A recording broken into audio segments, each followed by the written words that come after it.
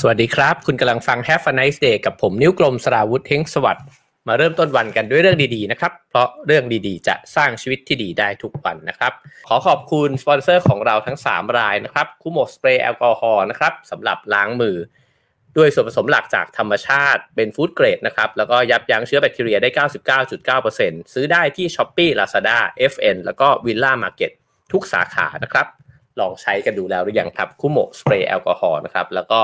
ควรจะใช้คู่กับหน้ากากผ้ากราฟีนคลีนเทคนะครับผ้ากราฟีนมีคุณสมบัติพิเศษสะท้อนฝุ่น PM 2.5 ช่วยป้องกันไวรัสและยับยั้งแบคทีเรียได้ 99.9% นะครับใส่สบายระบายความร้อนซักได้ถึง30ครั้งนะฮะซื้อได้ทาง Shopee Lazada แล้วก็ Line @cleantech นะครับถือเป็นหน้ากากผ้าที่เท่มากนะครับแล้วก็ขอขอบคุณ LG Plus Crack Heel Cream นะครับสวยที่สุดอย่าหยุดเพราะส้นแตกใช้ทาส้นเท้าที่แตกแห้งนะฮะให้เห็นผลดีขึ้นอย่างรวดเร็วเพราะว่าช่วยดึงดูดกักเก็บแล้วก็ควบคุมความชุ่มชื้นให้กับผิวนะครับปรับเซลล์ผิวหนังที่แตกแห้งให้กลับมาเป็นปกติก็ถ้ามีปัญหาเรื่องส้นเท้าแตกแห้งนะฮะลองทาดูได้นะครับคนข้างตัวผมนี่ทาแล้วส้นเท้าเริ่มนุ่มขึ้นมาแล้วนะฮะ โอเคครับผมซื้อได้ตามร้านขายยาใกล้บ้านคุณนะครับวันนี้ผมหยิบเอาหนังสือเล่มนี้ขึ้นมาคุยกันอีกครั้งหนึ่งนะครับ The Y-axis นะครับผู้เขียนกัน2คนนะครับเป็นนักเศรษฐศาสตร์พฤติกรรมนะฮะคือคุณจอห์นลิสแล้วก็คุณยูรีกานิซีนะครับหยิบเอา บทที่ตั้งชื่อเอาไว้นะครับว่าเราจะช่วยตัวเราจากการทำลายตัวเองได้ยังไงอันนี้ก็น่าสนใจนะครับนั่นหมายความว่าโดยทั่วๆไปแล้วเนี่ยโดยปกติเนี่ยมนุษย์เราเนี่ยมีพฤติกรรมในการทำลายตัวเองเนี่ย อยู่เยอะแยะเต็มไปหมดนะครับไม่ว่าจะเป็นนั่งนอนไม่ยอมออกกำลังกายนะฮะกินอาหารที่ไม่ค่อยดีต่อสุขภาพสักเท่าไหร่นะครับเลยไปถึง การที่อาจจะทำร้ายร่างกายกันนะครับหรือว่าไปในถึงสเกลระดับสังคมที่ก็ไม่ค่อยกลัวกันสักเท่าไหร่นะฮะในปัญหาใหญ่ๆที่มันเกิดขึ้นนะครับอย่างปัญหาที่ใหญ่ที่สุดเลยแล้วก็ดูเหมือนผู้คนก็ใช้ชีวิตกันต่อไปโดยไม่สนใจมันสักเท่าไหร่เนี่ยก็เช่นปัญหาเรื่องสิ่งแวดล้อมนะฮะโลกร้อนต่างๆนานาเหล่านี้ถ้าเราคุยกันถึงปัญหานี้เนี่ยก็จะรู้สึกคล้ายๆกับหนังเรื่อง Don't Look Up นะฮะ หลายท่านน่าจะได้ดูแล้วนะครับคือมันเหมือนมันมีปัญหาที่ใหญ่มากเลยกำลังจะเกิดขึ้นในโลกใบนี้ระดับที่โลกมันพังได้เลยนะฮะแต่ว่าทุกคนก็ยังใช้ชีวิตไปอย่างปกติก็อาจจะไม่ใช่ทุกคนนะฮะแต่ว่าผู้คนจำนวนมากเลยเนี่ยก็เป็นแบบนั้นนะครับทีนี้เนี่ยเราจะสามารถที่จะโน้มน้าวนะฮะหรือว่าสกิดผู้คนต่างๆเนี่ยให้ปรับเปลี่ยนพฤติกรรมไปได้ยังไงบ้างนะครับเราจะคุยกันเรื่องนี้นะฮะแล้วก็คิดว่าพอฟังแล้วน่าจะ ได้มาปรับใช้กับพฤติกรรมของตัวเราเองด้วยเช่นกันนะครับ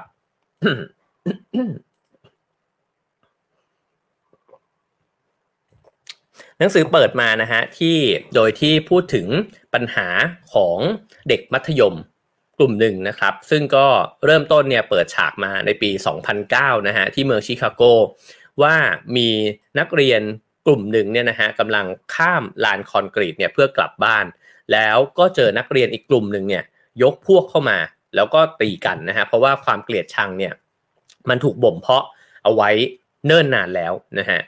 แล้วก็ในเหตุการณ์ครั้งนั้นเนี่ยก็มีคนหนึ่งเนี่ยหยิบโทรศัพท์มือถือขึ้นมานะครับแล้วก็เริ่มถ่ายวิดีโอเอาไว้ได้ในขณะที่เด็กประมาณสัก20คนเนี่ยกระโจนใส่กันแล้วก็ตีกันจนชุลมุนไปหมดนะฮะแต่เหตุการณ์ที่มันรุนแรงมากที่สุดเนี่ยก็คือมีคนหนึ่งไปคว้าเอาไม้ขนาด2x4 นิ้วเนี่ยนะฮะขึ้นมาแล้วก็หวดเข้าไปที่ท้ายทอยของนักเรียนคนหนึ่งอายุ16ปีนะครับชื่อว่าเดเรนอัลเบิร์ตนะฮะหลังจากนั้นเนี่ยทุกคนก็แตกคือกันแล้วตัวดาเรนอัลเบิร์ตเนี่ยก็เหมือนกับจับไปที่ท้ายทอยตัวเองแล้วก็ช็อกนะฮะเหมือนเลือดมันออกมาแล้วเขาก็เหมือนสะบัดขึ้นมาว่าโห พระเจ้านี่พวกนายทำอะไรลงไปเนี่ยนะครับแล้วก็มีชายตัวโตคนหนึ่งเนี่ยปรากฏขึ้นตรงนั้นก็ปรากฏว่านักเรียนเหล่านั้นเนี่ยก็แตกคือกันไปเพราะว่าเหมือนกับว่าคนนี้ น่าจะสู้ด้วยไม่ได้นะครับแต่หลังจากนั้นวิดีโอก็บันทึกเทปต่อไปเรื่อยๆนะครับแล้วก็พบว่าพอหลังจากที่กลุ่มนักเรียนแตกคือไปเนี่ยกลุ่มนักเรียนที่เป็นพวกเดียวกันกับคนที่ถูกเอาไม้ฟาดเข้าที่ท้ายทอยเนี่ยนะฮะก็วิ่งเข้ามาแล้วก็ได้ยินเสียงรถหวอนะครับหลังจากนั้นอีกแค่ไม่กี่ชั่วโมงเนี่ยเดเรียนเนี่ยก็เสียชีวิตลง นะครับฉากนี้เนี่ยเปิดขึ้นมานะฮะเพื่อให้เห็นว่านี่มันเป็นเหตุการณ์ที่รุนแรงมากแล้วก็ทำให้คนคนหนึ่งเนี่ยต้องตายไปเลยนะฮะแต่ว่าเหตุการณ์อาชญากรรมแบบนี้เนี่ยเกิดขึ้นซ้ำแล้วซ้ำเล่าในเมืองชิคาโกนะครับเขาก็บอกว่าวิดีโอนี้เนี่ยช่วยให้ระบุตัวผู้กระทำผิดนะฮะแล้วก็ทำให้อัยการเนี่ยชนะคดี5คดีจำเลยเนี่ยได้รับโทษจำคุกเนี่ยตั้งแต่7ถึง30ปีนะฮะแล้วก็การตัดสินความผิด5คดีเนี่ยมันนับเป็นค่าใช้จ่ายก้อนโตเลยนะครับที่สังคมเนี่ยจะต้องจ่ายแล้วก็ค่าใช้จ่ายของนักโทษในคุกเนี่ยอยู่ที่ประมาณ $40,000 ต่อปีนะฮะเพราะฉะนั้นเนี่ยเขาบอกว่าถ้าเกิดว่าเราจะประเมินค่าใช้จ่ายที่สังคมจะต้องจ่ายให้กับผู้ที่กระทำผิดเนี่ยนะฮะในหลายๆคนเนี่ยก็อาจจะมีสามารถประเมินได้ถึง$1 ล้านนะฮะสำหรับเหตุฆาตกรรม1ครั้งนะครับก็ไล่ไปเลยตั้งแต่ค่ารักษาพยาบาลการสืบสวนนะฮะค่าธรรมเนียมทางกฎหมายแล้วก็รวมถึงการที่จะต้องเลี้ยงดูคนที่เข้าไปจำคุกด้วยนะฮะคำถามก็คือว่าเราจะใช้เงินภาษียังไงดีนะฮะเพื่อที่จะลดความรุนแรงจากการใช้อาวุธปืนหรือว่าอาวุธรุนแรงเนี่ยในหมู่วัยรุ่นได้อย่างมีประสิทธิภาพมากที่สุดมันเหมือนคำถามด้านกลับนะฮะเพราะว่าเขาก็บอกว่าถ้าเรารู้ดีว่าเราใช้งบประมาณเนี่ยจำนวนมากในการที่ต้องดูแลอาชญากรเหล่านี้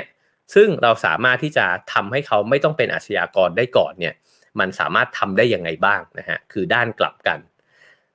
แล้วก็เล่าต่อนะครับบอกว่าเหตุฆาตกรรมในเมืองชิคาโกเนี่ยก็เพิ่มขึ้นตลอดในระยะเวลาหลายปีนะฮะที่ผ่านมา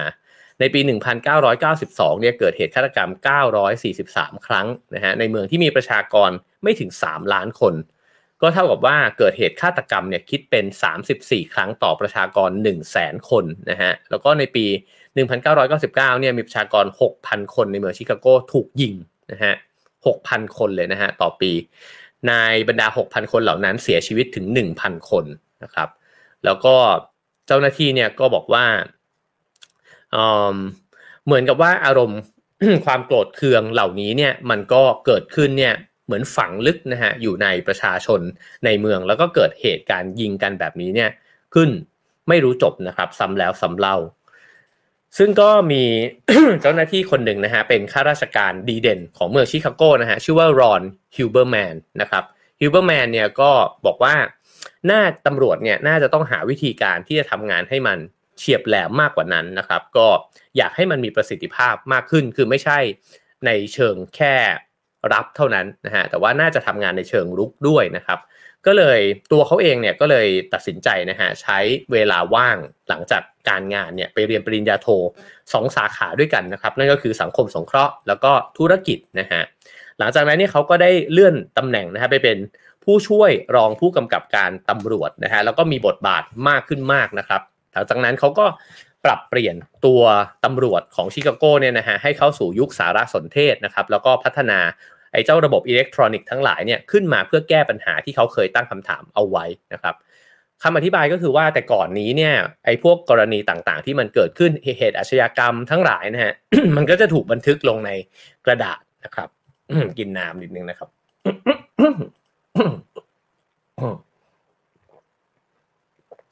เช่นถ้าเกิดว่ามีเหตุเกิดขึ้นแล้วมีคนให้การว่าตัวคนร้ายเนี่ยมีรูปรอยสักกระต่ายเนี่ยนะฮะอยู่ตรงหัวไหล่เนี่ยก็ถูกบันทึกไว้ใช่ไหมครับแต่พอว่ามันเกิดเหตุการณ์ขึ้นอีกทีเนี่ยพนักงานสอบสวนเนี่ยก็ต้องเข้าไปคุยในห้องที่เก็บเอกสารนะฮะแล้วก็ใช้เวลาหลายชั่วโมงเลยนะฮะกว่าที่จะไปเจอเอกสารว่ามันเคยมีคนร้ายเนี่ยที่มีรอยสักรูปกระต่ายเนี่ยอยู่ที่หัวไหล่นะฮะแล้วก็อาจจะต้องใช้เวลาเนี่ยอีกเป็นชาติเลยนะฮะหนังสือเขียนว่าอย่างนั้นนะครับกว่าจะพาตัวเขาเนี่ยมายืนเรียงตัวเพื่อให้ผู้ที่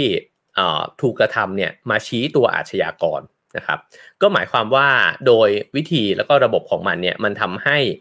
การติดตามตัวคนร้ายนะครับแล้วก็รวมถึงการเก็บข้อมูลของอาชญากรเนี่ยมันเป็นไปอย่างยากลำบากมากๆนะฮะ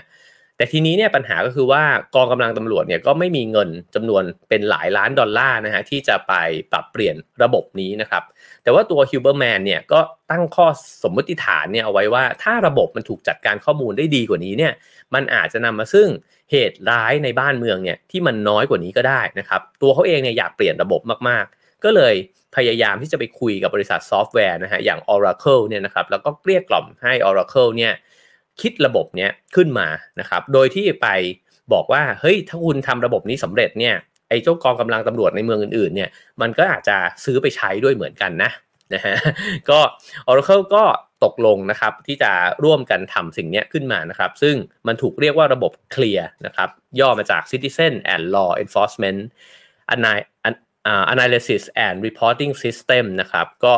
ว่าง่ายๆคือระบบวิเคราะห์แล้วก็ระบบจัดเก็บข้อมูลของอาชญากรรมทั้งหลายในเมืองชิคาโกนั่นเองนะฮะก็หลังจากที่มันเกิดขึ้นเนี่ยตัวระบบเนี้ยมันก็จะบันทึกนะฮะข้อมูลต่างๆมากขึ้นได้ดีมากขึ้นนะครับสิ่งที่เกิดขึ้นตามมาคืออะไรนะฮะระบบเคลียร์เนี่ยมันเปิดโอกาสให้ผู้บังคับบัญชาเนี่ยนะฮะสามารถที่จะส่งตำรวจเนี่ยไปอยู่ในจุดที่มีพื้นที่เสี่ยงได้แม่นยำขึ้นนะฮะเพราะว่าเมื่อข้อมูลมันเก็บไว้ละว่าพื้นที่ตรงนี้มันเกิดเหตุการณ์ตีกันขึ้นบ่อยๆนะครับหรือเกิดเหตุร้ายขึ้นบ่อยๆเนี่ยก็ส่งเจ้าหน้าที่ไปเฝ้าได้ถูกจุดมากขึ้นถูกเวลามากขึ้นนะครับเหตุอาชญากรรมเป็นไปได้ว่าจะลดลงนะฮะแล้วก็สามารถที่จะตรวจสอบสมมติฐานของตัวเองได้อย่างสม่ำเสมอด้วยก็คือว่าถ้าเกิดว่าคิดจากสถิติที่ผ่านมาแล้วก็บอกว่าตรงนี้มันมีโอกาสที่จะเกิดจุดเสี่ยงขึ้นนะฮะเราสมมติฐานนี้ถูกหรือผิดยังไงก็ไล่เช็คกลับไปได้ด้วยเช่นกันนะครับแล้วก็การจับกุมในคดีเกี่ยวข้องกับยาเสพติดแล้วก็แก๊งนักเลงเนี่ยก็สามารถมีประสิทธิภาพได้มากขึ้นด้วยนะฮะเพราะว่าข้อมูลเนี่ยก็จะแสดงให้เห็นด้วยนะฮะว่าเจ้าหน้าที่ตำรวจคนไหนเนี่ยมีประสิทธิภาพสูงสุดในการลดอาชญากรรมก็คือตัวข้อมูลไม่ได้เก็บเพียงแค่ในฝ่ายของคนทำผิดนะฮะแต่เก็บข้อมูลฝ่ายเจ้าหน้าที่ด้วยว่าเจ้าหน้าที่คนนี้ออกไปลาดตระเวนแล้วก็มีความแม่นยำแล้วก็ทำให้เกิดมีการจับกุมตัวคนร้ายเนี่ยนะฮะได้มากน้อยแค่ไหนนะครับเพราะฉะนั้นตัวเจ้าหน้าที่เองเนี่ยพอมีการเก็บข้อมูลที่ดีเนี่ยก็ทำให้ขยันขันแข็งกันมากขึ้นด้วยนะฮะแล้วก็เจ้าหน้าที่เองก็จะได้รับการพิจารณาเลื่อนตำแหน่งนะฮะจากข้อมูลที่ถูกเก็บไว้นี่เองนะครับซึ่งทุกวันนี้เนี่ยเชื่อกันว่าระบบนี้เนี่ยนะฮะระบบเคลียร์ที่ว่านี้เนี่ยทำให้เป็นส่วนหนึ่งนะฮะที่ทำให้เหตุยิงในชิคาโกเนี่ยลดลง2 ใน 3นับตั้งแต่เริ่มมีการใช้ระบบเคลียร์เนี่ยขึ้นมานะครับซึ่งตัวฮิวเบอร์แมนเนี่ยก็ค่อยๆมีบทบาทมากขึ้นนะครับหลังจากเกิดเหตุ9/11เนี่ยตัวเขาเองก็ถูกรับมอบหมายนะฮะจากนายกเทศมนตรีเนี่ยให้ไปเซตระบบใหญ่ๆหลายระบบเลยนะฮะในเมืองชิคาโกนะครับในหนังสือเนี่ยเขียนบอกว่าฮิวเบอร์แมนเนี่ยเหมือนซูเปอร์แมนแห่งเมืองชิคาโกนะครับเขาทำหน้าที่เป็นตัวที่เข้าไปประสานงานนะให้หน่วยงานต่างๆเนี่ยได้เชื่อมโยงกันมากขึ้นทั้งเหตุการณ์ก่อการร้ายนะครับเหตุวิกฤตด้านสาธารณสุขนะครับแล้วก็ภัยธรรมชาติด้วยซึ่งเวลาที่มันเกิดเหตุการณ์ใหญ่ๆขึ้นมาครั้งหนึ่งเนี่ยมันก็มีความวุ่นวายมากมายเต็มไปหมดนะฮะเขาบอกว่าเช่นบางครั้งเนี่ยมันก็มีโทรศัพท์เนี่ยโทรเข้ามาในสายด่วนเนี่ยถึง 20,000 กว่าสายนะครับก็เลยต้องสร้างศูนย์บัญชาการเนี่ยขึ้นมานะฮะคือไอ้เจ้าความปั่นป่วนเหล่านี้เนี่ยที่มันจะต้องเชื่อมโยงหลายแผนกเข้าด้วยกันแล้วก็ตัวผู้คนเองก็แจ้งเหตุนู้นนี้เนี่ยเข้ามามากมายเนี่ยนะฮะก็ทำให้เขารู้สึกว่าการจัดการระบบต่างๆแล้วก็การจัดการข้อมูลเนี่ยมันเป็นเรื่องที่สำคัญมากๆแต่ที่มันเป็นผลพลอยได้มาจากการจัดการนี้เนี่ยก็คือเรื่องของสถิตินะครับเพราะว่าสถิติต่างๆเนี่ยมันทำให้สามารถประเมินพฤติกรรมในอดีตเพื่อที่จะนำมาคาดการพฤติกรรมในอนาคตเนี่ยของผู้คนเนี่ยได้เพิ่มมากขึ้นไปอีกนะฮะแล้วก็อย่างที่บอกไปเมื่อสักครู่ว่านอกจากนั้นมันก็ไปช่วยกระตุ้นการทำงานของคนที่ทำงานในหน่วยงานต่างๆเนี่ยให้ทำผลงานให้ได้มากขึ้นด้วยเช่นกันนะครับคราวนี้พอถึงปี 2009 นะครับก็หน่วยงานดูแลระบบโรงเรียนรัฐนะฮะของชิคาโกตอนนั้นเนี่ยก็ตัวหัวหน้าเนี่ยก็ไปดำรงตำแหน่งรัฐมนตรีกระทรวงศึกษาธิการนะครับแล้วก็ฮิวเบอร์แมนเนี่ยก็มารับตำแหน่งเนี้ยแทนนะครับเขาก็เลยเปิดตัวโครงการหนึ่งนะฮะชื่อว่าวัฒนธรรมแห่งความสงบสุขนะครับซึ่งโจทย์ของมันก็คือว่าทำยังไงดีที่จะลดความรุนแรงของเด็กที่มันตีกันเนี่ยนะฮะให้มากขึ้นไปอีกนะครับก็มีหลายอย่างนะฮะที่ลองคิดกันดูในรายละเอียดเลยนะฮะไล่ตั้งแต่การควบคุมระเบียบวินัยของนักเรียนให้มากขึ้นนะครับไปจนถึงการออกแบบทางเข้าโรงเรียนเลยอันนี้น่าสนใจมากจริงๆอยากทราบรายละเอียดมากเลยนะฮะว่าการออกแบบทางเข้าโรงเรียนเนี่ย มันส่งผลยังไงกับการตีกันที่น้อยลงนะก็เป็นไปได้ว่าถ้ามันเบี่ยงทางเข้ากันโรงเรียนที่มันใกล้กันไม่ต้องเดินผ่านกันก็เป็นไปได้นะครับหรือว่าอาจจะเป็นป้ายโรงเรียนหรือเปล่านะฮะก็น่าสนใจนะครับคุณครูเองถูกบอกให้ทุ่มเทความพยายามในการจัดการกับนักเรียนกลุ่มเสี่ยงมากขึ้นก็คือโฟกัสไปที่กลุ่มเสี่ยงมากขึ้นนะครับมีการจ้างครูแนะแนวเพิ่มขึ้นมานะฮะแล้วก็เมื่อเด็กกลุ่มนี้เนี่ยถูกได้รับการเอาใจใส่นะครับอย่างที่เขาต้องการแล้วเนี่ยก็ทำให้วัฒนธรรมของโรงเรียนเนี่ยก็เริ่มเปลี่ยนไปด้วยเหมือนกันนะฮะแล้วก็จากนั้นเนี่ยไอ้เจ้ารายละเอียดต่างๆที่มันถูกปรับเปลี่ยนเนี่ยนะฮะก็ช่วยทำให้พฤติกรรมของเด็กๆเปลี่ยนไปแต่เขาบอกว่าถ้าอยากไปให้ไกลกว่านั้นเนี่ยมันจะต้องมีแรงขับเนี่ยที่ใหญ่ๆอีกสักอย่างหนึ่งนะฮะซึ่งเขาลองไปสำรวจพฤติกรรมของเด็กๆนะครับเขาก็จับได้ว่าจริงๆแล้วเด็กๆพวกเนี้ยที่อาจจะดูเกเรหน่อยๆเนี่ยนะฮะหรือไม่หน่อยแหละนะครับตีกันถึงขั้นตายกันเนี่ยนะฮะชอบนักร้องเพลงแรปนะครับเขาก็เลยมีรางวัลเนี่ยคิดขึ้นมาอันหนึ่งโดยที่ไปติดต่อกับนักร้องเพลงแรปชื่อดังนะฮะ Kanye West นะฮะว่าถ้าเกิดว่าเด็กๆทั้งหลายเนี่ยสามารถที่จะควบคุมพฤติกรรมตัวเองแล้วก็เปลี่ยนแปลงได้เนี่ยจะจัดคอนเสิร์ตนะฮะของ West เนี่ยขึ้นในโรงเรียนเลยนะครับซึ่ง West นี่จริงผมไม่รู้จักนะฮะหลายๆท่านอาจจะรู้จักนะแต่ว่าก็ดังมากเพราะว่าได้รับรางวัลจากอัลบั้มเดี่ยวเนี่ย5ชุดนะฮะยอดขายถล่มทลายแล้วก็เป็นหนึ่งในศิลปินที่มียอดขายดิจิตอลเนี่ยสูงที่สุดตลอดกาลเขาบอกว่าเป็นแรงบันดาลใจของเด็กผิวดำในชุมชนเมืองทั้งหลายนะฮะซึ่งเวสเนี่ยก็ยินดีที่จะมาเล่นให้นะฮะเล่นคอนเสิร์ตให้โดยที่ไม่คิดค่าตอบแทนเลยนะครับแล้วก็เด็กๆก็เริ่มรู้กันละว่าจะได้ใกล้ชิดนักร้องที่เขาชื่นชอบนะฮะก็ปรากฏว่าใช้เงื่อนไขเนี่ยนะฮะในการที่บอกกับโรงเรียนไปทั้งหมด32แห่งนะครับแล้วก็โรงเรียนก็มีการแข่งขันเนี่ยกันดุเดือดมากนะครับปรากฏว่าโรงเรียนมัธยมปลายโรงเรียนหนึ่งเนี่ยได้เป็นผู้รับรางวัลชนะเลิศนะครับก็เขาบอกว่าก่อนที่จะมีโครงการที่เรียกว่าวัฒนธรรมแห่งความสุขสงบเนี่ยนะฮะโถงทางเดินเนี่ยก็จะเต็มไปด้วยเด็กๆที่เกเรทำตัวระรานใส่กันนะฮะก็บูลลี่กันก็อาจจะด่าถมถุยกันเนี่ยนะฮะหรือกระทั่งตีกันผลักกันไปผลักกันมาเนี่ยนะครับแล้วก็ชกต่อยกันด้วยเนี่ยนะครับครูยังไม่กล้าเดินผ่านทางเดินแบบนี้เลยนะฮะมีแต่รปภ.เท่านั้นที่จะเดินเข้าไปได้นะครับแต่ปรากฏว่าพอเกิดโครงการนี้ขึ้นมาเนี่ยตัวโรงเรียนที่ชนะเลิศเนี่ยนะครับเริ่มต้นที่จะจัดการในโรงเรียนเองนะฮะโดยที่ให้มีการนำเอาแกนนำของนักเรียนเนี่ยที่เป็นทั้งประธานรุ่นนะฮะแล้วก็ตัวคนที่อยู่ในสภานักเรียนเนี่ยแล้วก็รวมถึงเด็กที่มีอิทธิพลนะฮะก็น่าจะเป็นก็หัวโจกแหละนะฮะเอาหัวโจกเนี่ยมาอยู่ในคณะกรรมการด้วยนะครับและคณะกรรมการนี้เนี่ยมาคุยกันแล้วก็กำหนดกฎระเบียบพื้นฐานเนี่ยขึ้นมานะฮะโดยมีเป้าประสงค์เดียวกันว่าถ้าเราทำสำเร็จเนี่ยจะได้ดูคอนเสิร์ต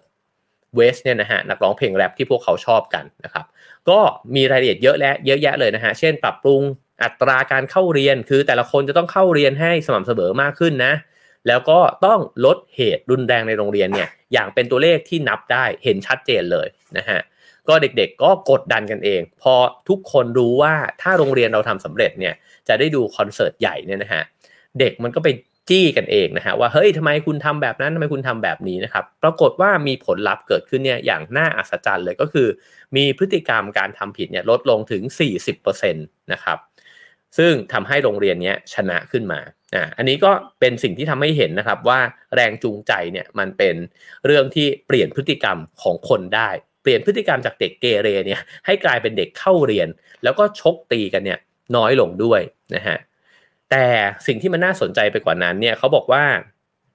โอกาสที่จะเจอกับศิลปินที่พวกเขาคลั่งไคล้เนี่ยมันเป็นเพียงแค่จุดเริ่มต้นเท่านั้นเองแต่จริงๆเมื่อเขาได้กระทำในสิ่งที่พวกเขาตกลงกันขึ้นมาเนี่ยนะฮะมันเกิดสิ่งหนึ่งที่พวกเขาได้รู้ว่าที่แท้เนี่ยเขาอยากได้สิ่งนี้กันมาเนิ่นนานแล้วนั่นก็คือ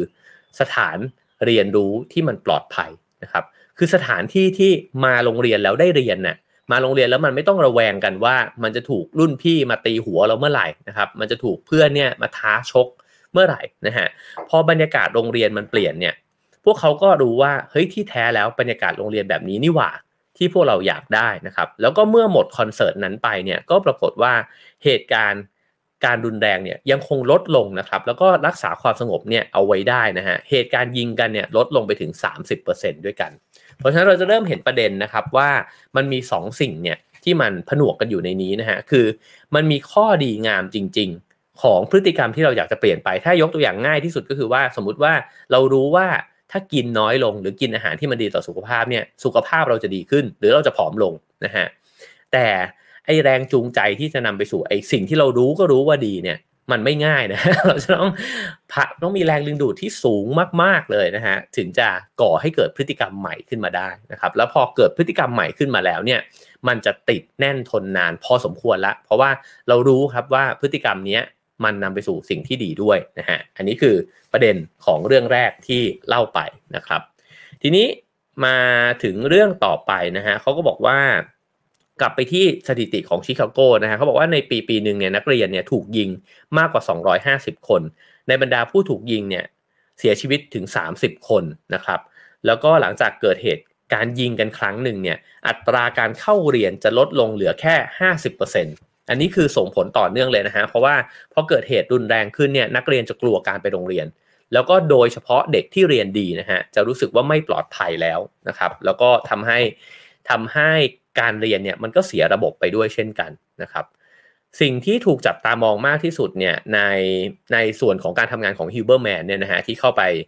ยุ่งเกี่ยวกับเรื่องนี้เนี่ยนะฮะก็คือบอกว่าโครงการเนี่ยน่าจะระบุตัวเด็กที่มีความเสี่ยงมากที่สุดที่จะไปยิงกันเนี่ย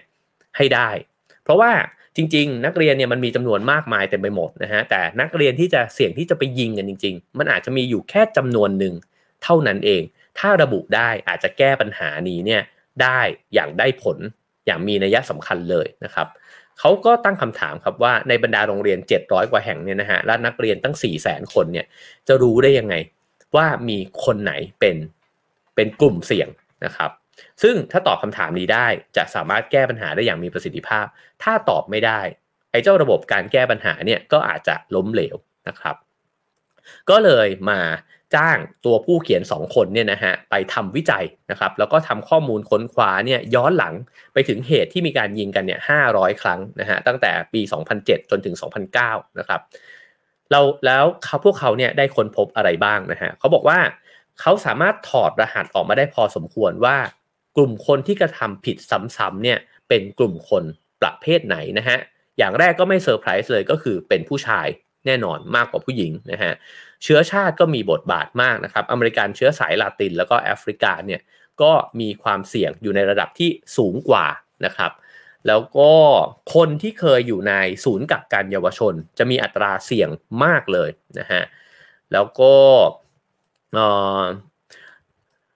ยิ่งถ้าเกิดว่าวงแคบลงไปอีกนะฮะก็จะเห็นว่านักเรียนเชื้อสายแอฟริกันเนี่ยนะฮะแล้วก็ลาตินเนี่ยที่มีเป็นลูกครึ่งเนี่ยนะครับแล้วเคยอยู่ในศูนย์กักกันเยาวชนมายิ่งมีอัตราเสี่ยงที่จะกระทำผิดเนี่ยสูงมากขึ้นไปอีกคือถามว่าเชื้อชาติกำหนดให้คนเรากระทำผิดไหมไม่ใช่นะฮะแต่ว่าปัจจัยต่างๆในชีวิตเนี่ยนะครับบางคนอาจจะเกิดมาแล้วพ่อแม่เขาอาจจะไม่ได้อยู่บ้านนะครับหรือว่าต้องทำงานหนักมากหรือบางคนเนี่ยเกิดมาพ่อแม่เนี่ยอยู่ในสถานกักกันเลยด้วยซ้ำนะฮะฉะนั้นเนี่ยคนกลุ่มนี้จึงโดยสภาพแวดล้อมของชีวิตเนี่ยนะฮะจึงมีโอกาสที่เขาอาจจะ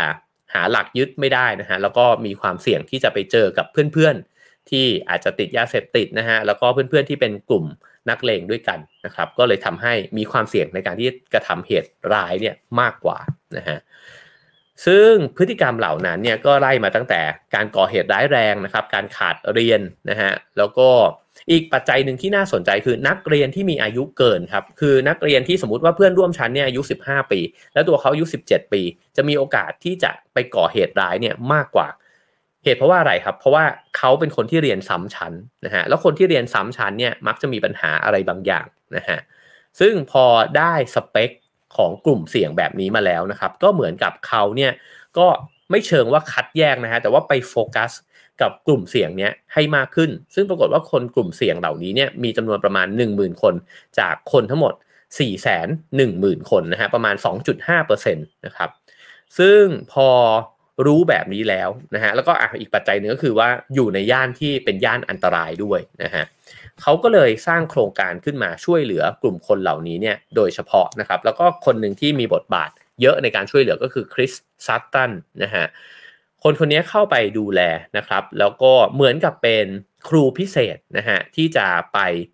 พยายามที่จะสังเกตการแล้วก็ปรับเปลี่ยนนิสัยนักเรียนเหล่านี้นะฮะเขาก็ยกตัวอย่างนักเรียนหนุ่มน้อยผิวดำคนหนึ่งนะฮะชื่อว่าดาร์เรนนะครับ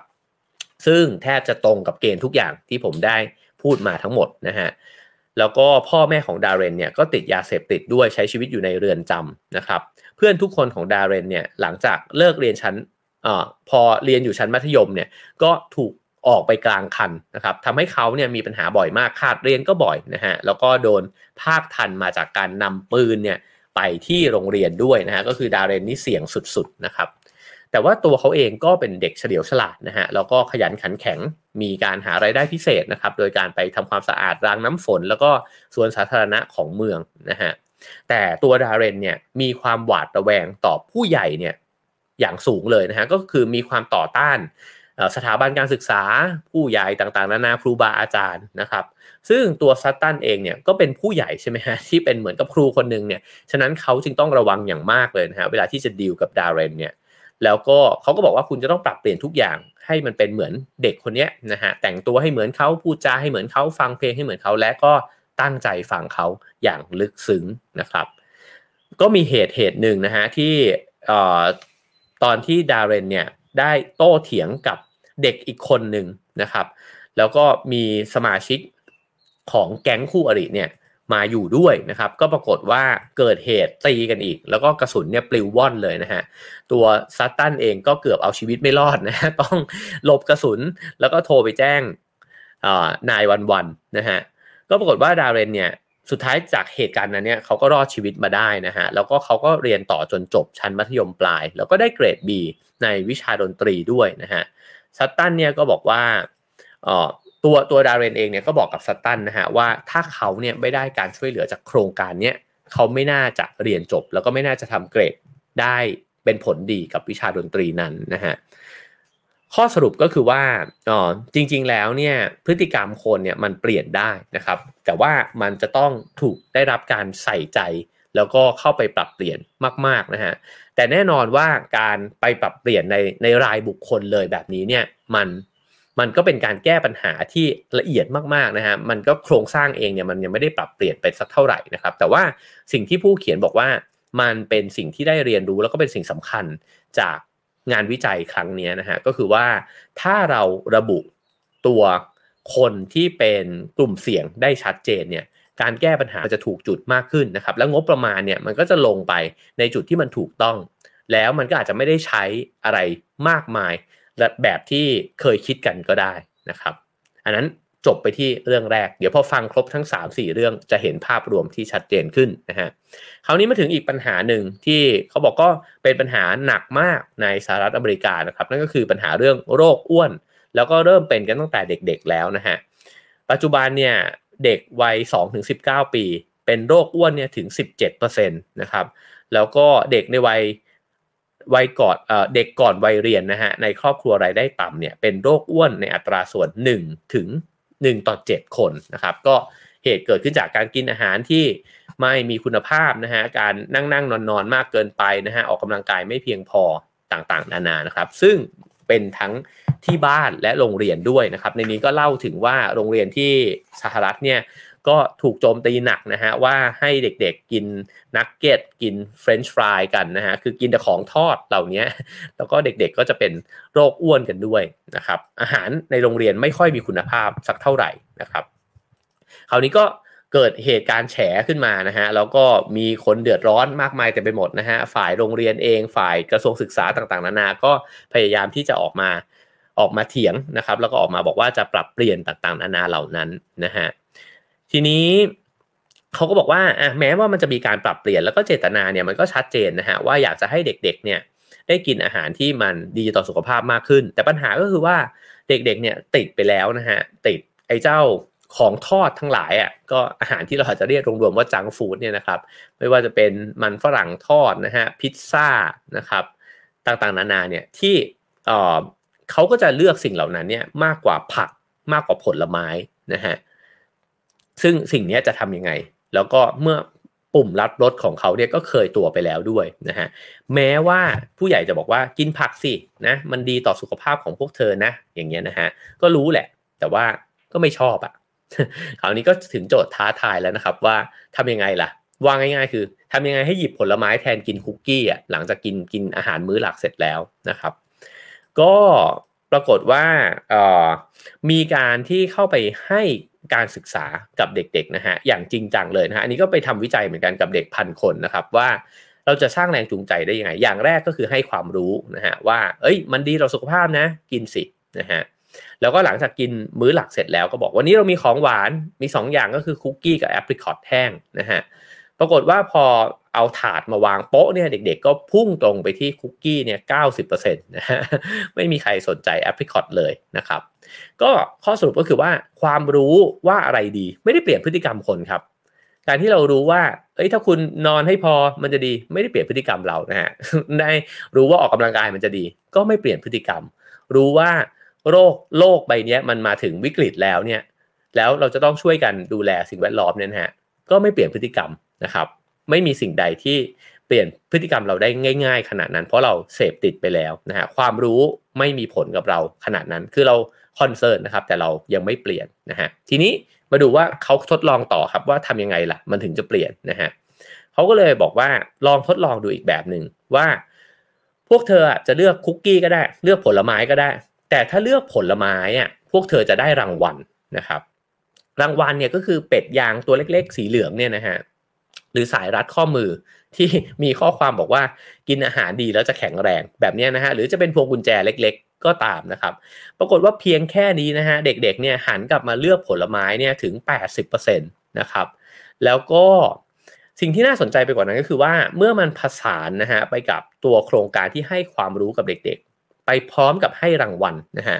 ผลลัพธ์ที่ต่อเนื่องไปเนี่ยก็น่าสนใจเพราะหลังจากที่เอารางวัลออกแล้วฮะเด็กๆยังคงเลือกกินผลไม้ต่อไปถึง 38% แม้ว่ามันจะลดลงนะครับแต่ก็มีคนกินเนี่ยมากขึ้นกว่าตอนให้ความรู้นะฮะนั่นหมายถึงอะไรนะฮะนำมาถึงข้อสรุปที่บอกว่าการเปลี่ยนพฤติกรรมคนเนี่ยมันต้องสร้างแรงจูงใจอย่างมากเลยนะฮะคือต้องให้รางวัลเขาเนี่ยในการที่เขาอยากจะเปลี่ยนนะครับถ้าจำได้เนี่ยผมเคยเอาเรื่องนี้มาเล่าใน Have a Nice Day ครั้งหนึ่งว่า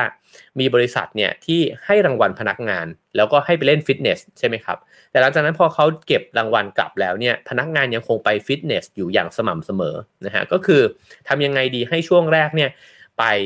ยั่วยวนนะ ให้คนอยากจะทำในพฤติกรรมที่มันดีต่อตัวเองหรือดีต่อสังคมก็แล้วแต่นะครับแต่ต้องมีรางวัลให้เขาก่อนพอมีรางวัลแล้วถ้าเขามีความรู้คู่กันไปด้วยว่าสิ่งที่เขาทำมันดีนะแล้วเขาเริ่มเสพติดพฤติกรรมนั้นเนี่ยมันจะทำให้เขาไม่เลิก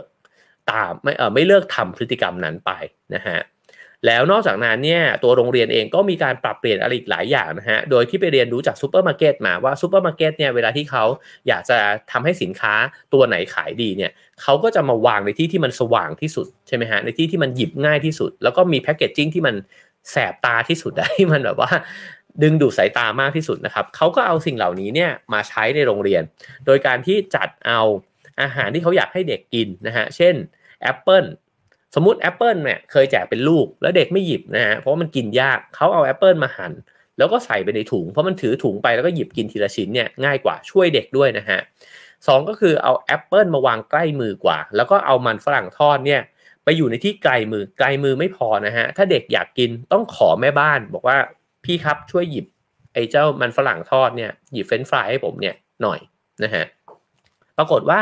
พอเป็นแบบนี้แล้วนี่ก็คือไปเพิ่มความแรงเสียดทานนะฮะในการที่จะกินของที่มันไม่ดีต่อสุขภาพนะครับแล้วก็ลดทอนแรงเสียดทานลงเพิ่มความไหลลื่นเนี่ยในการที่ไปหยิบเนี่ยนะฮะก็ทำให้พฤติกรรมการกินของเด็กๆเปลี่ยนไปด้วยเหมือนกันนะครับสิ่งนี้ก็เอามาปรับใช้กับตัวเราเองได้เยอะเลยนะฮะแล้วก็ถ้าจะลองไปปรับใช้กับองค์กรนะฮะก็น่าจะได้ด้วยเช่นกันนะครับผมว่ามันเข้าใจได้ง่ายๆเลยว่ารางวัลนะฮะที่เราจะให้เขาเนี่ยคืออะไรนะครับแล้วก็เราจะต้องประคองพฤติกรรมเขาเนี่ยไปนานแค่ไหนเราจะช่วยลดแรงเสียดทานในการที่ทำให้คน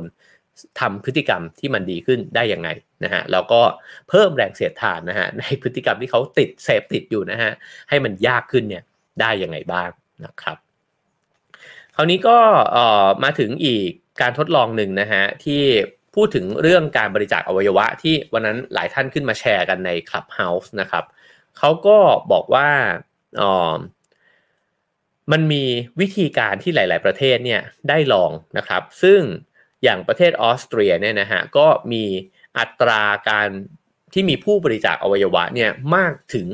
99% นะฮะเพราะว่าวิธีการของเขาก็คือว่าให้เลือกถอนตัวคือเหมือนกับเป็น default นะฮะคือทุกคนที่อาจจะมาทำบัตรประชาชนแบบนี้นะฮะล้วนแล้วแต่ตกลงว่าฉันจะบริจาคอวัยวะด้วยกันทั้งสิ้นนะฮะถ้าเราเนี่ยไม่อยากบริจาคอวัยวะ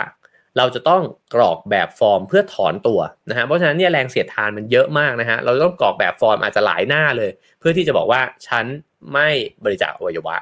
ฉะนั้นคนจึงขี้เกียจนะฮะแล้วก็ก็แล้วแต่ก็กลายเป็นว่าบริจาคไป 99% ในขณะที่เยอรมนีเนี่ยนะฮะใช้นโยบายแบบเลือกให้กรอกแบบฟอร์มเพื่อเข้าร่วมนะฮะปรากฏว่ามีคนบริจาคอวัยวะเนี่ยแค่ 12% เท่านั้นเองนะครับเพราะฉะนั้นเนี่ยสิ่งนี้ก็คือการที่ทำให้มันง่ายเข้าไว้นะฮะทีนี้ผู้เขียนเนี่ยเขาถามต่อไปว่ามันมีวิธีอื่นอีกไหมนะครับเช่นเมื่อกี้อาจจะเรียกว่าการสกิดนะฮะหรือว่าการที่ทำให้มันง่ายนะฮะแต่เนี้ยถ้าเราลองลดทอนสิ่งรบกวนลงนะฮะคือทำให้การบริจาคอวัยวะเนี่ยมันง่ายขึ้นเนี่ยจะทำได้ด้วยวิธีอะไรอีกบ้างนะฮะและทำให้ผลเนี่ยมันเป็นยังไงสมมติฐานเขาก็คือว่าปัญหาเนี่ยมันเกิดขึ้นเวลาที่รัฐไหนนะฮะหรือว่าเมืองไหนหรือว่าประเทศไหนเนี่ยใช้วิธีแบบออสเตรียมันจะมีคำโต้แย้งเนี่ยกลับมาว่าจริงๆร่างกายเนี่ยมันเป็นร่างกายของฉัน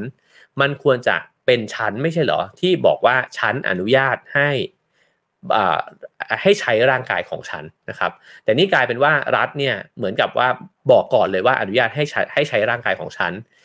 ต้องไปถอนตัวออกมาเองมันไม่ค่อยแฟร์มันมีข้อถกเถียงแบบนี้นะครับผู้เขียนเขาเลยบอกว่าทำยังไงให้คนเนี่ยสามารถเลือกได้เองแต่ว่ายังอยากได้จำนวนอวัยวะเนี่ยที่เยอะอยู่นะฮะเพราะว่ามันเป็นผลดีต่อผู้ป่วยที่จะต้องการเปลี่ยนอวัยวะนะฮะเขาก็ลองทำแบบนี้ครับโดยที่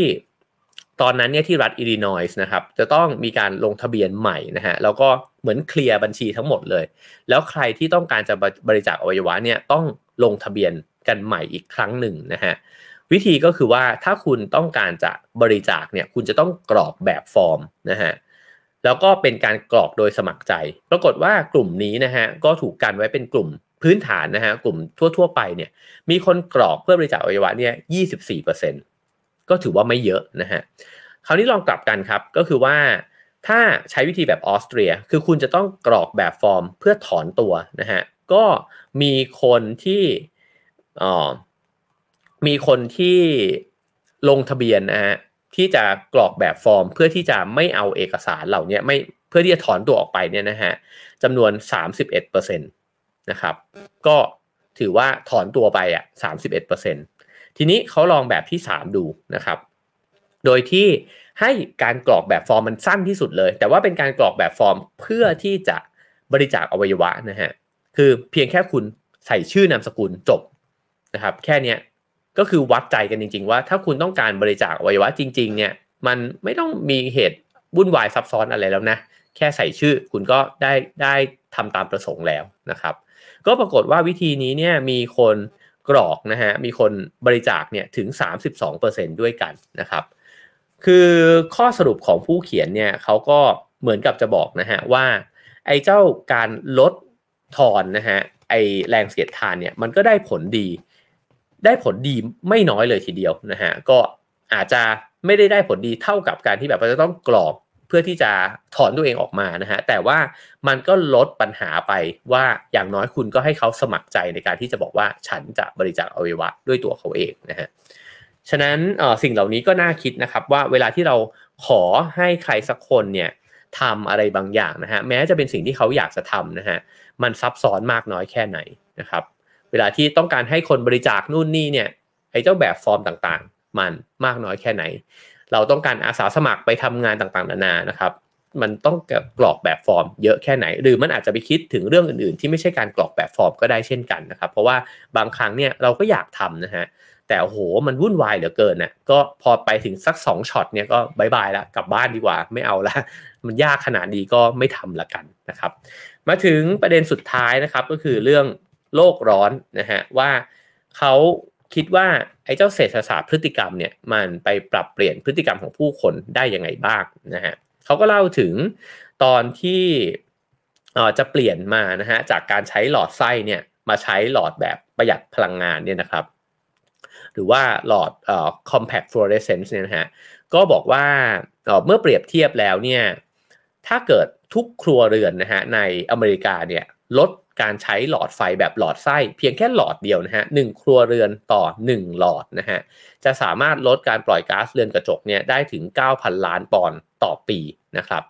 เท่ากับการปล่อยก๊าซเรือนกระจกจากรถเนี่ยถึง 800,000 คันนะฮะแล้วก็ประหยัดค่าไฟได้ถึง$600 ล้านนะฮะซึ่งตอนนั้นเนี่ยทางภาครัฐเองเนี่ยก็พยายามที่จะผลักดันนะฮะให้หันมาใช้ไอ้เจ้าหลอดชนิดใหม่กันเนี่ยนะฮะ compact fluorescent เนี่ยแต่ว่าปัญหาก็คือว่าคนเนี่ยชินกับหลอดไส้แล้วก็รู้สึกว่าหลอดใหม่อ่ะมันประหยัดไฟก็เถอะแต่มันไม่สว่างสะใจเท่านะครับหรือแสงมันไม่เหมือนกันนะฮะพอมันมีการประกาศออกมานะฮะว่าจะยกเลิกการใช้หลอดไส้ก็คนจำนวนมากเนี่ยก็ไปกระหน่ำซื้อหลอดไส้เนี่ยนะครับมากักตุนไว้นะฮะแล้วก็ยังคงใช้หลอดไส้กันอยู่เขาบอกว่าคนหลายๆคนเลยเนี่ยมีอคตินะฮะกับหลอดไฟชนิดใหม่แล้วก็เชื่อว่ามันไม่เหมือนเดิมนะครับเขาชินกับไอ้เจ้าแสงแบบเดิมๆหรือกระทั่งอุณหภูมิที่มันออกมาจากหลอดไส้ด้วยก็ตามนะฮะทีนี้จะทำยังไงนะครับเขาบอกว่าเครื่องมือโน้มน้าวมนุษย์เนี่ยอย่างหนึ่งที่ใช้ได้ผลอยู่เสมอนะครับก็คือการที่บอกว่าสังคมเนี้ยเขาทำกันนะฮะเช่นบอกว่า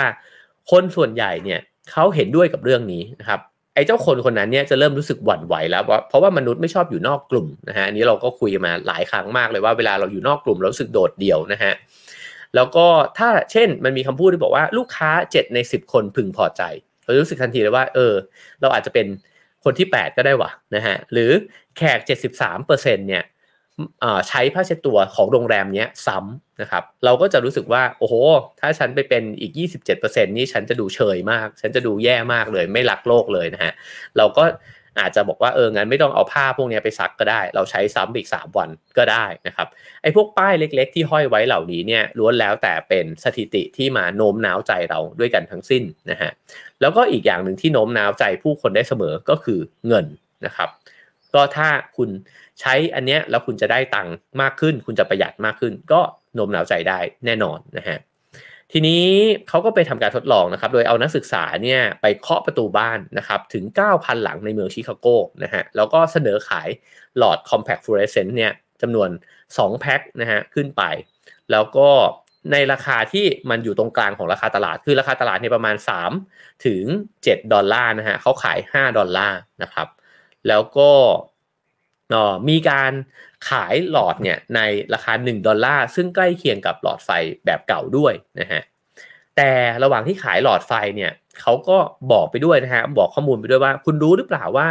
จำนวนถึง 70% ในครัวเรือนในอเมริกาเนี่ยเขาหันมาใช้หลอดไฟแบบใหม่กันหมดแล้วนะเนี่ยอย่างน้อยเนี่ยครัวเรือนละ1หลอดนะครับแต่ถ้าจะกดดันมากไปกว่านั้นอีกก็คือบอกว่าคุณรู้เปล่าว่าในละแวกเนี้ยในชุมชนของคุณเนี่ยมันมีถึง 70% เลยนะที่มีคนเนี่ยหันมาใช้หลอดไฟแบบใหม่กันแล้วนะครับก็กดดันมากขึ้นไปอีกนะฮะซึ่งเขาก็ลองเปรียบเทียบกันว่าวิธีการชักจูงคนให้มาซื้อหลอดไฟแบบใหม่เนี่ยนะฮะโดยการลดราคาอันนั้นเป็นวิธีแรกนะครับมันจะได้ผลมากน้อยแค่ไหนแล้วก็วิธีที่2ก็คือการบอกว่าเพื่อนบ้านของคุณนะเขาใช้กันหมดแล้วนะเว้ย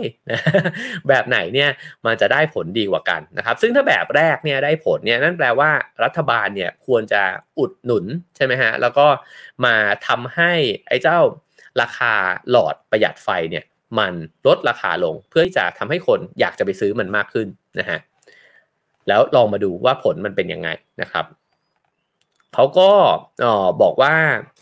วิธีที่โน้มน้าวเพื่อนบ้านเนี่ยนะฮะก็ทำให้ผู้คนเนี่ยสนใจนะครับแล้วก็ ต่อให้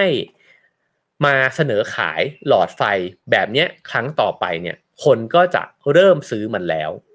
ประเด็นก็คือว่าตอนแรกเนี่ยเขาไม่สนใจมันนะฮะแม้ว่าราคามันจะถูกลงเนี่ยก็อาจจะไม่ได้สนใจมันมากแต่สิ่งที่มาโน้มน้าวเขาได้มากนี่ก็คือคนเขาใช้กันเยอะแล้วนะทำไมคุณยังไม่ใช้อีกนะฮะทีนี้พอเขาลองไปใช้เนี่ยพอมันได้ลองแล้วก็รู้สึกว่ามันใช้ได้นี่หว่า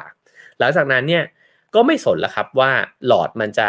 แพงจะถูกนะฮะคือจริงๆอ่ะถูกมันก็ซื้อมากกว่าอยู่แล้วนะฮะแต่ว่าพอได้ลองใช้มันก็เปลี่ยนพฤติกรรมไปแล้วด้วยเช่นกันฉะนั้นโจทย์ก็คือเขาบอกว่าทำยังไงล่ะที่จะทำให้เขาซื้อแพ็คแรกไปให้ได้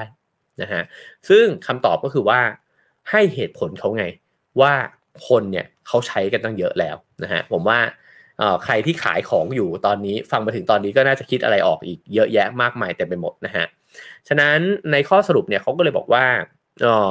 เราอาจจะให้ความรู้ผู้คนนะฮะให้ข้อมูลต่างๆเนี่ยกับผู้คนแล้วก็นำเสนอทางเลือกกับผู้คนมากมายเลยเกี่ยวกับเทคโนโลยีสีเขียวนะครับหรือนโยบายสีเขียวทั้งหลายเนี่ยนะฮะแต่เราเนี่ยพอลองติดตามแล้วเราคาดหวังความเปลี่ยนแปลงของพฤติกรรมของผู้คนเนี่ยให้ไปในทางที่รักโลกมากขึ้นเนี่ยได้มากน้อยแค่ไหนหรือกระทั่งตัวรัฐเองเนี่ยอาจจะเข้ามาทำอะไรบางอย่างนะฮะกับแรงจูงใจในเรื่องราคานะฮะก็เป็นส่วนหนึ่งนะครับแต่ว่ามันอาจจะต้องคิดถึงอะไรอีกหลายๆอย่างด้วยเช่นกันที่จะเป็นจิตวิทยาที่จะมาโน้มน้าวผู้คนนะฮะให้เขาเปลี่ยนแปลงพฤติกรรมโดยที่ให้เขาได้ลองชิมไอ้เจ้าพฤติกรรมใหม่ๆเนี่ยไปได้ก่อนบ้างไหมนะครับอันนี้ก็เป็นสิ่งที่นักเศรษฐศาสตร์พฤติกรรมเนี่ยชวนกันคิดนะฮะว่าเราสามารถที่จะหาปัจจัยใหม่ๆได้บ้างไหมด้วยเช่นกันนะครับเพราะว่าเขาบอกว่าไอ้เจ้าความเปลี่ยนแปลงเหล่านี้ที่เขาได้เล่ามานะฮะเช่นการโน้มน้าวให้เด็กนักเรียนที่ตีกันเนี่ยเปลี่ยนไปด้วยการเอาคอนเสิร์ตของศิลปินแรปเนี่ยมาล่อใจพวกเขานะฮะผมยังขำๆอยู่ในใจนิดนึงว่าถ้าเป็นในบ้านเรานี่ตีกันในคอนเสิร์ตบ่อยมากเลยนะฮะแต่อันนี้เป็นสิ่งที่เขาทำสำเร็จนะครับหรือบางทีก็อาจจะเกิดขึ้นจากแรงจูงใจด้านราคาก็เป็นไปได้นะครับกับอีกอย่างก็คือแรงจูงใจในเรื่องของการที่ทำให้สิ่งดีมันไหลลื่นง่ายขึ้นและสิ่งแย่มันทำได้ยากขึ้นนะครับ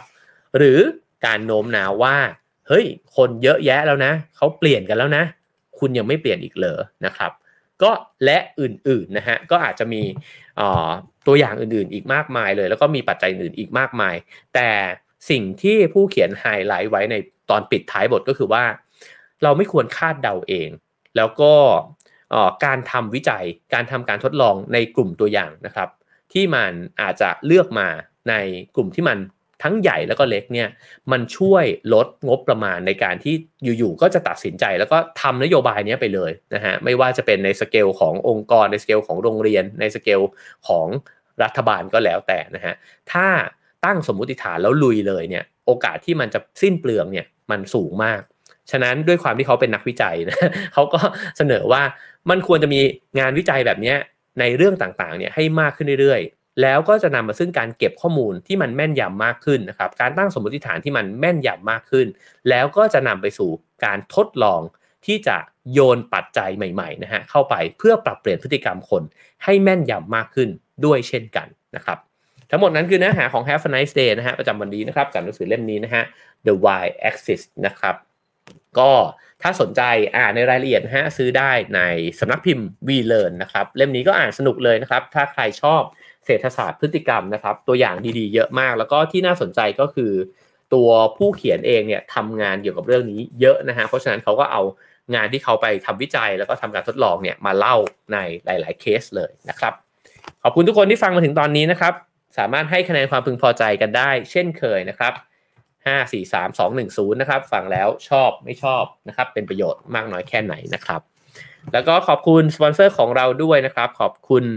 LG H2O ARR แบบครีมแล้วก็โลชั่นนะครับเป็นโลชั่นทาตัวหลังอาบน้ำนะฮะสำหรับคนที่ผิวแห้งแล้วก็รู้สึกคันนะครับอาจจะเกิดจากการอาบน้ำอุ่นนะฮะหรือว่าเป็นผู้สูงวัยป่วยโรคเบาหวานความดันโลหิตสูงโรคไตนะฮะก็สามารถใช้ได้หมดเลยนะครับ LG H2O ARR นะครับมีทั้งครีมแล้วก็โลชั่นนะครับซื้อได้ที่ร้านขายยาใกล้บ้านคุณนะครับแล้วก็ขอขอบคุณคุโมะสเปรย์แอลกอฮอล์นะครับ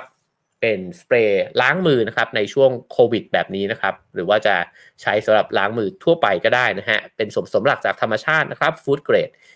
ยับยั้งเชื้อแบคทีเรียได้ 99.9% นะฮะหาซื้อได้ที่ Shopee Lazada FN แล้วก็วิลล่ามาร์เก็ตทุกสาขานะครับแล้วก็หน้ากากผ้ากราฟีน Cleantech นะครับใครที่หาหน้ากากอยู่นะครับก็ผ้ากราฟีนมีสมบัติพิเศษนะฮะสะท้อนฝุ่น PM 2.5 ป้องกันไวรัสยับยั้งแบคทีเรียได้ 99.9% นะครับใส่สบายระบายความร้อนซักได้30ครั้งนะฮะซื้อได้ทาง Shopee Lazada แล้วก็ Line @Cleantech นะครับขอบคุณสปอนเซอร์ทั้ง3รายของเรานะครับแล้วก็สามารถติดตามฟัง Have a Nice Day นะฮะได้ทุกวันนะฮะตอนเช้า 7 โมงถึง 8 โมงนะฮะแล้วก็เสาร์อาทิตย์นะครับกับ Have a Nice Brain นะฮะ 9 โมงถึง 9 โมง 15 นะฮะแล้วก็ซื้อหนังสือนิ้วกลมได้ที่ Line นะครับ @roundfinger นะครับแล้วก็ไปต่อกันใน Clubhouse ได้นะครับพรุ่งนี้ผมจะคุยกันนะครับกับอาจารย์เสกสรรผมลืมนามสกุลอาจารย์นะฮะ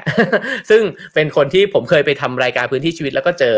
ที่เกาหลีนะฮะเป็นเด็กนักเรียนไทยแล้วก็ไปเรียนที่เกาหลีเป็นระยะเวลายาวนานนะฮะอาจารย์เสกมาชวนคุยเรื่อง soft power นะครับก็เขาบอกว่าเขาจะชวนผมคุยแต่ผมคิดว่าผมน่าจะเป็นฝ่ายชวนเขาคุยเยอะกว่านะครับเพราะฉะนั้นก็ใคร